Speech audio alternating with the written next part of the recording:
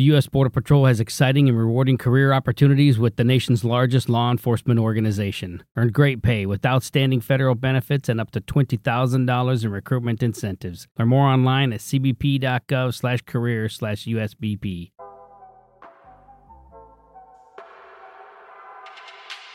Good morning. It's November 15th, 2022, and this is 5-Minute Daily Devotionals with Religionless Christianity. This morning, we're going to look one more time at Luke 18, verse 22 through 25, and I'll just read it again.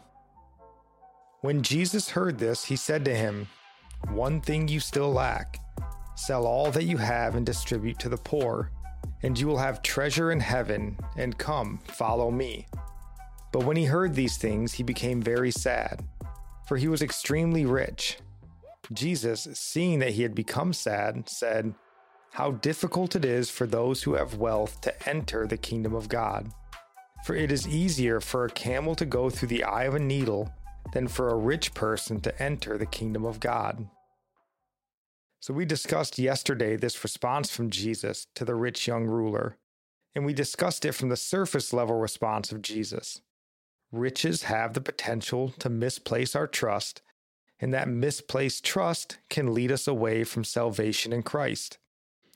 The reason why this is the case is the second point of the discussion from Christ's response. God knows our hearts.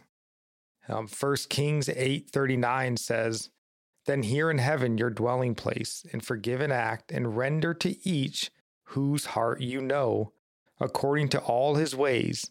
For you only know the hearts of all the children of mankind." The rich young ruler asks Jesus what he must do to be saved, and Jesus tells him to do the one thing he knew he wouldn't do.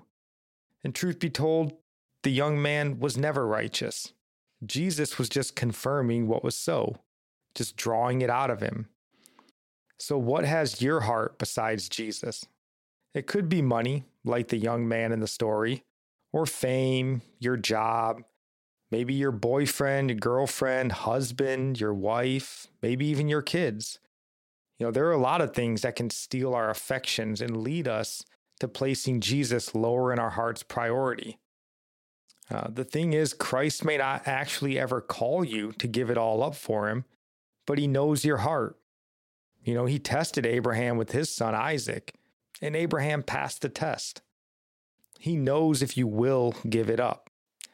Like the young ruler, he was unrighteous before he bumped into Jesus. We also are known to God before we refuse to give what he's asked of us. So search your heart today, so we're prepared in the day when we are commanded. Yeah, so it's easier for a camel to go through the eye of a needle than for a rich man to enter the kingdom of God.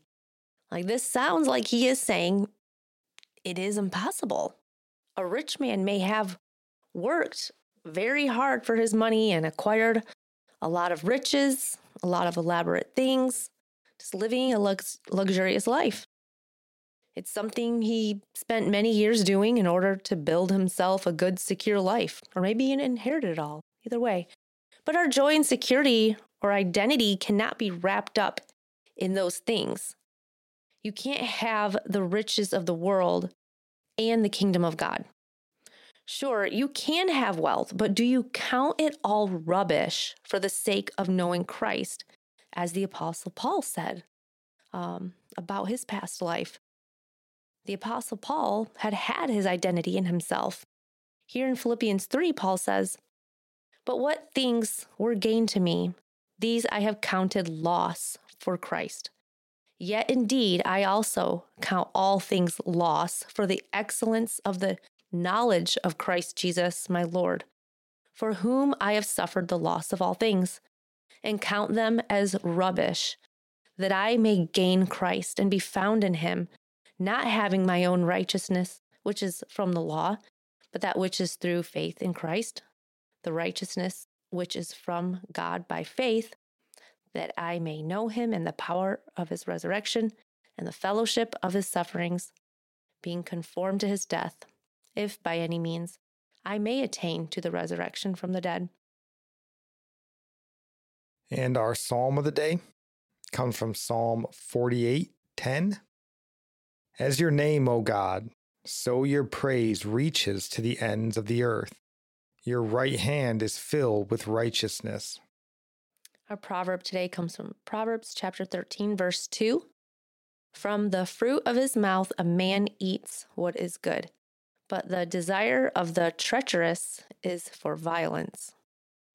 And I'll end praying for you from Psalm 145.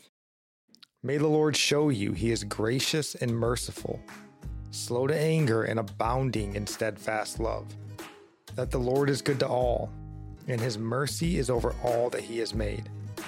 May you know the Lord is near to all who call on him, to all who call on him in truth, that the Lord preserves all who love him.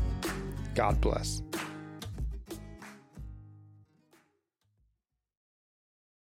And now, a special motorcycle weather report from Progressive. Well, today you can expect lots of cloud cover with 0% chance of raining on your parade because you'll be riding your motorcycle vroom vroom. That rumbling low-pressure system beneath you should give way to a relaxing commute and the sudden urge to take the scenic route everywhere you go because, dagnabbit, you're having fun out there. That's your forecast. Back to you. This has been a special motorcycle weather report from Progressive, where every day's a beautiful day to ride with coverage from America's #1 motorcycle insurer. Get a quote today and see what you could save. Progressive Casualty Insurance Company and Affiliates.